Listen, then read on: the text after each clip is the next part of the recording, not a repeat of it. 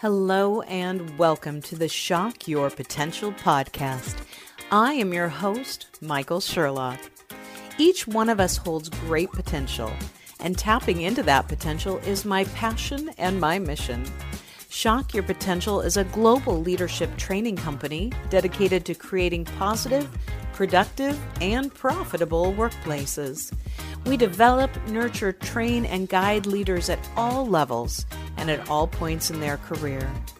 Through this podcast, I get to interview amazing leaders who are shocking their own potential and the potential of those around them. Learn more about us today at shockyourpotential.com and shockyourpotentialpodcast.com. And don't forget to check out my 2 best-selling books, Tell Me More, How to Ask the Right Questions and Get the Most Out of Your Employees, and Sales Mixology, Why the Most Potent Sales and Customer Experiences Follow a Recipe for Success. Join us now as we meet another great guest. And don't forget, subscribe, rate, and like us today. Welcome back to another episode of Shock Your Potential. And my guest today, I haven't even warned him that I have a little bit of knowledge of just enough to be dangerous of his topic. But first of all, let me just say he's a leading international foster care expert and consultant. And he has won a number of awards, including he and his wife being the recipients of Good Morning America's Ultimate Hero Award. And for those of you guys who follow me, you know I'm a big Good Morning America fan. They were also honored with their city's Citizens of the Year Award. Now, those things are impressive enough, and I'll tell you, if I took the time to list every part of it, every degree he has, we'd be here all day, because this guy is smart and has a lot of great education. But here's what I really love. Before all this educational stuff, he was also a part of the international super sensational group Up With People, which makes me want to sing right now. I'm not going to do it, but it's possible. He was also a DJ at 4 different radio stations on 2 different continents. He worked in the professional wrestling industry, which I don't even know if I want to ask questions about that. He was an English and drama teacher. I was an English teacher once upon a time too. He's worked as a media specialist, the director of the Foster Care Institute, and founder and national development director of Never Too Late, a residential group home for boys in foster care. Besides all the wonderful things he does to promote the importance of foster care in our world and adoption, he and his wife also have 6 children. And often have other foster children in their homes, and their 6 children are between biologic and also adoptive. And John, I didn't get the chance to tell you this, but I am adopted. And so anything that has to do with adoption, foster care, anything that's about strengthening the opportunity for children who need a loving and warm home, I just couldn't wait to talk to you. So with that huge introduction, John, thank you so much for joining us. Tell us a little bit about yourself that I didn't cover, and a little bit about your story, your backline, and what does that mean in terms of potential that you've reached for yourself? I don't think there's anything else to say. I think you said it all. It made me sound too busy. Well, my wife and I have been fostering for 17 years. We've had over 60 kids come through our family. We've had as many as 11 kids in our house at the same time. And I really, really have a heart for children and for families in need. It wasn't something I really planned on doing. I never planned on becoming a foster parent or an adopted parent. It's just something that kind of grew from various experiences. Our first child died of a condition called anencephaly, or some pronounce it anencephaly. It's a condition where the brain or the skull never truly form. And I think that really led us to become foster parents, because we thought, all right, we lost one child. How can we help so many other children who are in crisis, who are in need, who are hurting, who are in pain?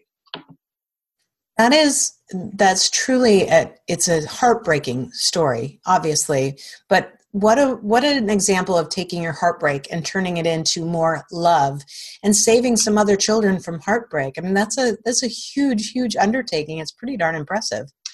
Well, thanks. Thank you. I'll be honest with you, foster parenting really is the hardest thing I've ever done. But at the same time, it's the most rewarding thing I've ever done. Every single child that's come through my house has made me a better person in some way, better husband, better spouse, better member of the community, a better parent. So I love it. I absolutely love it. Absolutely love it. Yeah, I think about how tough it is just to be a parent. And when they're yours and you can use the line, "I brought you into this world, I can take you out of it again." That I can imagine that it has its challenges and yet its joys. And my whole platform is about potential. How do we reach our potential? How do we achieve it? And it's fun because I don't think anyone that I've interviewed says, "Oh, well, I've reached my ultimate potential," because we all see ourselves in a state of progress with that. But as we try to better ourselves, better our profession, better our personal lives, our professional lives, I think there's some key elements that I've seen of people that really achieve some great things. And so I'm going to dive into them a little bit in my questions, and we'll see kind of how they go. And the first one is, I believe that people that are reaching this kind of potential, and especially with you, the scales and the platforms you've been on to be able to talk about the importance of foster care and the foster care system, because you've been involved in a number of really high-level programs with this. How have you tried to make sure that your message and your passion stands out in a crowd that's, we've got so many issues in this world. How do you make sure that the concept of foster care really stands out? Well, I'm not afraid to share my own personal stories. I'm not afraid to share my own personal testimonies. I will be happy to tell people that, this has broken me many times. I have spent days or weeks in tears grieving the loss of several children who I've come to love so dearly in my life when they return back. I've had 4 failed adoptions.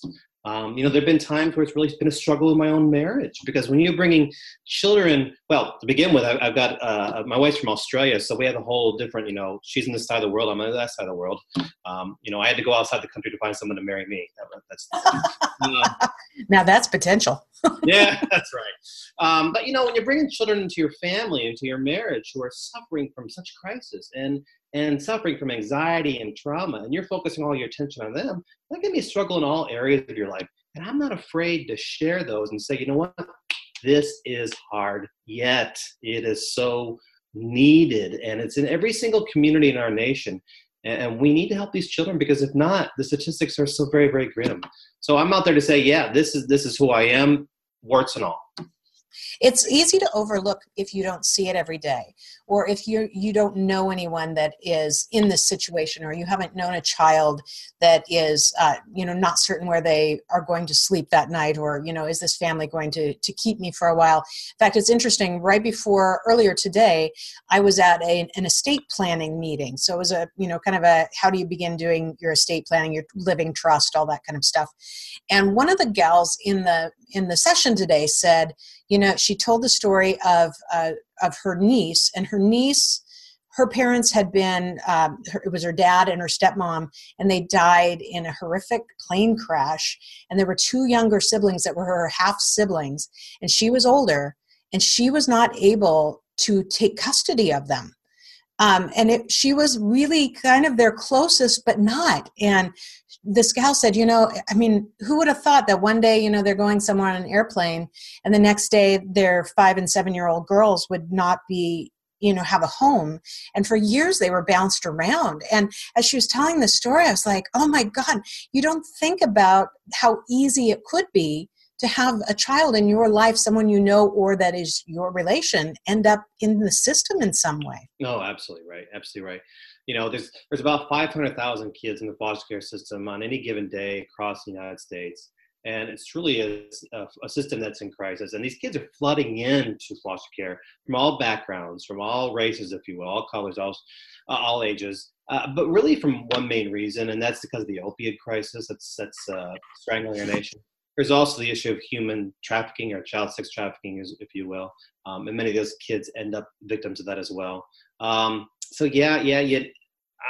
seen children as young as 27 hours of age and as old as 18 years old come into my home. We recently had 2 boys, 2 17-year-old boys who were homeless, both of them homeless, because of their family members just kicked them out, basically, for no fault of their own. So again, all ages, all sizes, all walks of life, if you will. And it's truly tragic. Every child deserves to have a family, and every child deserves to have someone say, I will love you. I will, I'll love you regardless. I will love you. Right. Unconditionally. Absolutely right. Mm-hmm. Absolutely. So, I didn't get into all of your degrees. You have a number of degrees. Let's see, BA in history, master's in media technology, master's in educational leadership, doctorate in educational leadership. Clearly, I'm reading this off note because I did not memorize all this. You've authored several books. And so I know that the easy answer in terms of what skills you've needed to develop to reach this level of success that you've had within this industry and become an expert is internationally. But, what other what skills did you need to hone, or have you honed throughout your career that have really helped you to be able to speak at this level, to be able to have an impact at this level, to really make a difference, on a global level? Well, I think to begin with, I'm really driven. I'm really driven to bring this message out.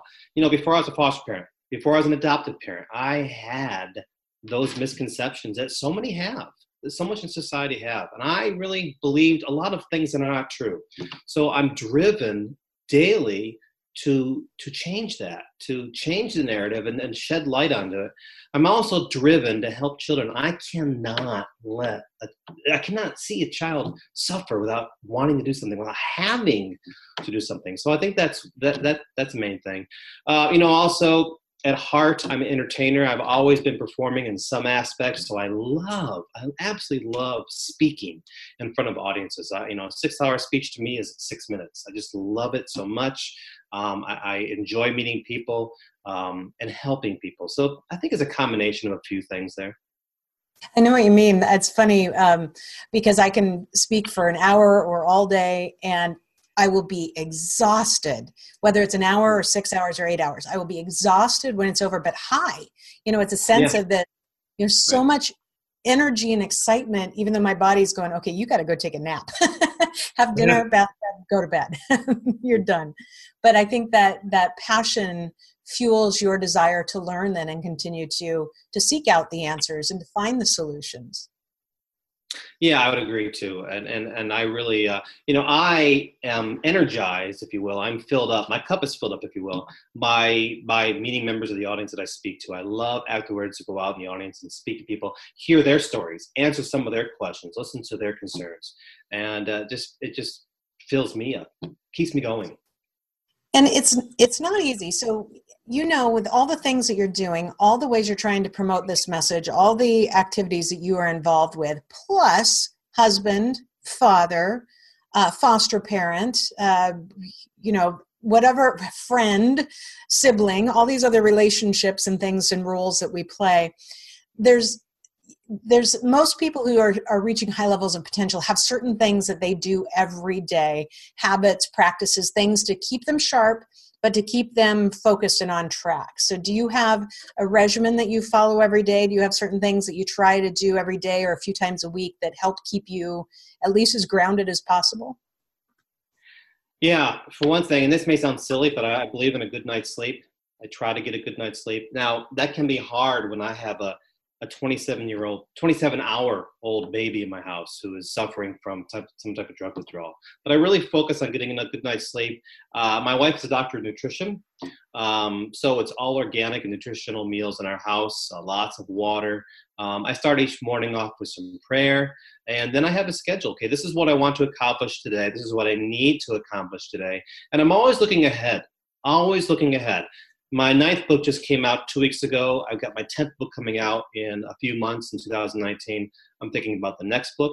I'm always thinking about the next conferences I'm going to be speaking at, and how else can I share this message to others. Mm-hmm. And I think it is important. It's funny when you said, not everybody thinks about it that way, but a good night's sleep. And I think there's a lot of people who will say, oh, you should get a good night's sleep. But planning for that good night of sleep and planning your day and planning your evening and, doing the things like moving away from your electronic devices and, having, turning down the lights as you get closer, those things are really critical to maintain balance. Because if you don't have a good night's sleep, like I didn't the last 2 nights, it makes it challenging. You don't accomplish as much during the day. And I think that really hits your potential overall. I think so too, absolutely. And another thing that I do is I'm really careful about the circle of friends that I surround myself with, because I go to them to gain support or to gain help or to enjoy life. And I have to remember I got to take time off to fill up my own bucket. Again, when you have up to 11 kids in your house and you're focusing all your time on them and everything else, sometimes you forget about yourself. So I have to remind myself, okay, I do matter here. I've got to take care of myself, my own well-being, my own emotional health. Otherwise, I can be dragged down. Absolutely. And I remember probably in my 30s, and you just celebrated, and I'm just about to celebrate my 50th. So we've learned a few things in the last 5 decades, but I think it was my early 30s that I decided to cut out negative people in my life. Yeah. And I had a number of people they were always a drain, and everything they said was, you hated to say, how was your day? Because they're like, oh, it was horrible and blah, blah, blah. Or they were people that wanted to gossip about other people constantly. Mm-hmm. I'm like, I don't care. I just want to be able to enjoy. I want to be able to refill my energy bucket. But cutting out negative people for me was substantial, because I don't like the negativity. I like the positivity, but I realized I had surrounded myself with a few people that were negative, and I wasn't going to let that infect me any longer. Yeah, I don't have time for complaining. I don't have time for people to say, I can't do that. I don't have time for that. That's too much to do. Too much to do. Too many people just depending on you to keep positive. That's for sure. No. Well, we're going to take a quick break, John, and hear from our sponsor, and we will be right back. Do you sell a product or service? Do you have a message that people need to hear? Then consider the Royalty Gem Proximity Marketing Device. And that's royalty with an IE, not a Y. Create your own ad and broadcast it to devices near you. I use 2 gems to promote my books and even this very podcast. My smaller gem promotes my message in a 100-meter radius, while my larger gem broadcasts out 400 meters. And other gems can broadcast even farther, with a minimum number of guaranteed impressions every month. By following the app on my phone, I can see just how many people have seen my messages and how many click through to my sites. A small monthly charge ensures that I reach new audiences every single day. Walking through the city, running through an airport, even working in my office, I'm guaranteed that my messages are seen by thousands of people every month. To learn more, click through on the link on our sites or visit royalty.com/AF equals shock your potential. Remember, that's royalty with an IE. ROYALTIE.com/A as in Apple, F as in Frank equals shock your potential. And it will be the best marketing dollar you've ever spent. We are back with Dr. John DeGarmo. And so as we're talking about not only your experiences in the foster care system and your passion for it, I think as we look at people's potential and how they achieve great things over time, I see a continuity where people cultivate people and opportunities that drive them to their potential. So surrounding yourself with others. What opportunities and people did you surround yourself with throughout your career that have helped you to achieve the potential where you are now? No, I couldn't have done anything without my wife. You mentioned pro wrestling. For me, a long time ago, it was an absolute dream of mine. My wife hated it with every fiber and bone of her body. But wait, were you doing professional wrestling? Yeah. Did you wear a crazy outfit? I did. Okay. Yep. And she said, go and get this out of your system so you don't have a midlife crisis later on. We actually moved from Australia and flew into Atlanta, Georgia. And our oldest child at the time was only 3 weeks old. 3-week-old baby flew into Atlanta, Georgia with no house, with no car, with no job, but didn't know anybody, with just that dream of mine. And I had to chase it. I could have done that. I couldn't have got my doctorate. My wife was doing her doctorate at the same time I was doing ours. I was doing mine. I depend upon her for a lot of things. I couldn't have written all these books without her support. So to me, she's instrumental. Absolutely right. And I've had the blessing of knowing her for about 30 years now. And then, there's I have a close circle of friends too, all across the globe, who I'll pick up the phone and say, hey, just how you doing? What do you think about this idea? What do you think about that idea? But more importantly, make me laugh. Oh, that's so good. I just still can't, I'm still just flabbergasted by the whole professional wrestling thing. But, Yeah. Given your background in drama Yeah, and most people are. one day I want to see a picture. Not something I bring up very often unless somebody else brings it up. Hey, you had it in your bio. I'm going to use it. Yeah. Yes. I love the concept of the people around us that we can rely on. And one of the things I know that I've done for myself recently, which has been one of the smartest things, is I have two people that I really, really respect and that we've had professional relationships for a long time. And so we created, I guess, what you'd call a mini mastermind, the three of us, because we're all in these different evolutions of our next stage careers. And we get together once a quarter. We talk once a month formally, but we are constantly ideas back and forth and emails back and forth, and just the level of being able to share with them, both get ideas. But even last week we got together, 2 weeks ago, I guess, we got together and I go, you guys, you know what? It's been 2 years now since I was in corporate America. And yes, I'm doing all these fun things. I'm doing all these grand things. I don't know who I am anymore when I don't get up and get dressed and go out the door to work anymore. I come down to my basement office and I have my yoga dog over there. So yoga dog keeps me company. But it was so great to be able to say, look, I don't know who I am, and have them say, oh my God, me neither. Let's talk about it. What can we do? And we strategize that, but that ability to be vulnerable to people around you and to be honest. And that will speak honestly back to you. Right. Yeah. I'm a big believer in constructive criticism. Tell me how I can improve in all areas. How can I learn? What can I learn more to better myself so I can help other people? Absolutely. And it's not easy always to have that be your spouse. So, great job for you guys. And, sometimes with my husband and I, his job is very different than mine. So we try and have a time where there's not a work dialogue between the two of us, because I want to keep him on that. It's like when you want friends just to make you laugh, there's, that different balance. I don't want us always talking about work, because I need to have, those energy sources replenished within me that have to do with heart and life and love and laughter and those things. So it's all a balance. Very good. It really is. Yeah.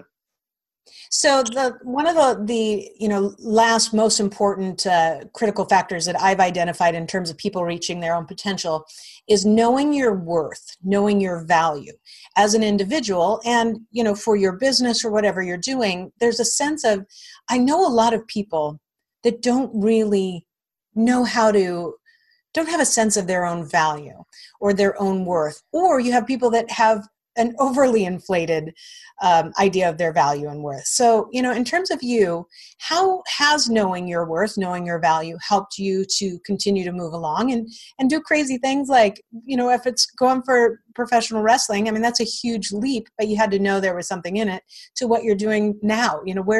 What's that piece been for you? Well, I've never really been afraid to try new things and try new adventures. And I think I had early on a sense of installed within me, perhaps by my parents, that I could do anything that I set my mind to. And I really believe that. And so I tried to pass it on to my own children. One of the things that I do is I am a personal coach for people who want to get into the speaking field or who want to become new authors, if you will. And I hear so many times, I don't think I can do it. I'm not worth it. I don't think I have it in me to do it. So part of my coaching is telling them, you absolutely do have that within you. Let's bring that out. Let's learn how to grasp that and embrace it. So one of the things I did a long time ago was I embraced the fact that, if I set my mind to it, I'm going to do it. Absolutely. And that gives you, and sometimes it's a little bit of fake it till you make it, which I kind of never like that statement, because it doesn't sit right with me. But yet, if you don't practice something before you're good at it, how do you get better at it? So absolutely right. And looking for new opportunities always to hone your skills. Mm-hmm, absolutely. And to feel like it's okay to take risks and take chances. Sure. Yeah. Before I wrote my first book, I did a lot of writing beforehand. And so it just kind of evolved into a book. Before I became a paid speaker, professional speaker, I was doing a lot of, things here and there at Rotary clubs and Kiwanis, and they all kind of evolved. Again, it's honing your skills over and over and over again and looking for new opportunities to grow. I'm laughing when you were talking about before you wrote your first book you were writing. I actually wrote my first book, quote unquote, in my mid-20s. And I wrote a fiction book, kind of fantasy, magical places and people and powers. It was horrible. It was horrible. I wrote like 300 pages. It was 400 pages. It was horrible. But you know what? It wasn't horrible. It wasn't going to be something that sold, but it gave me such an ability to start to practice. And then I didn't do anything with it for 20 years. And when I sat down to write my first leadership book, at first I had so much trouble trying to figure out what I wanted to write, or because I didn't know how I wanted to write it. So I was thinking I had to be clinical. I had to write it in that way. And one day it dawned on me, just write it like a novel, but make it better than you did 20 years ago. Let's get a little bit better than that one. And then after that point, it just flowed. So my books that are coming out, they're all characters that follow through and, different ways to weave the story in. And that's kind of how I tell stories anyway, but it also worked that way. But it took practicing to show me what I could do. Right. And people want to see, you mentioned characters. One of the things I found that helps me to become a successful speaker is sharing my own stories. People want to hear stories. People want to see vulnerability. None of us is perfect, and it's okay for us to share imperfections. And many times I'm laughing at those imperfections in myself, and the audience starts laughing. And that brings us closer together. I agree, very much so.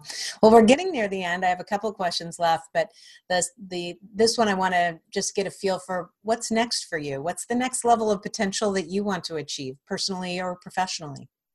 Working on a potential TV show, which I'm not going to talk much about, but there is that possibility. We're working with that. Always looking at a new book. Again, I'm now doing a lot of coaching for people who are new speakers and new authors. Opened up a home for boys, a residential home for boys.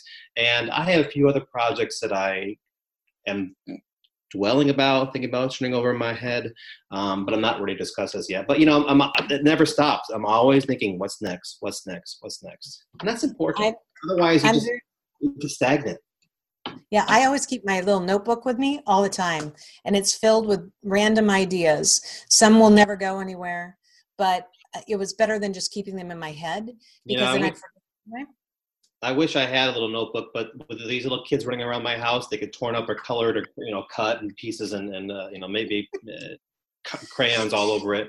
So yeah. You're like, that was my greatest idea, and you used it to make a snowflake. Yep. My jump drive with my doctoral dissertation on it. One of the kids threw it in the pond. There you go. Yeah, that's exactly how I felt. So now everything is back on 4 jump drives. Oh boy, God bless you. Okay, so when you get your TV show, I want to be on it. Okay. So we will have all of your contact information on the show notes and links to all your books and links to your website. But if anybody's listening right now and they want to look you up immediately, what's the best way for them to find you? Just Google the Foster Care Institute or Dr. John DeGarmo, and you'll see a lot of things, not only foster care and adoptive related, but all things parenting related as well. And absolutely. Excellent. John, it has been a pleasure. Before we wrap up, do you have any last pearls of wisdom or words of advice for my listeners? Well, I want to go back to the foster care part, if I will. In every community, there's a child who is suffering. In every neighborhood, there's a child suffering. And not everybody can be a foster parent, but everybody can help a child in crisis in some way. And if we don't come together to do that, we're going to be looking at a next generation of children whose anxiety levels and trauma levels are going to affect all of us. It is all of our responsibility to care for these children in some way.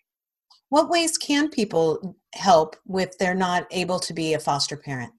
Oh, great. Thanks for asking. They can be mentors. They can be tutors. They can provide school supplies. They can provide food or clothing for the children or for foster parents. They can provide, if the kids want to go on to learn new skills, maybe job opportunities, teaching them new skills. There's many, many ways that people of faith, people of all opportunities, people of all backgrounds can help children in foster care and children in crisis and children from child sex trafficking in some way.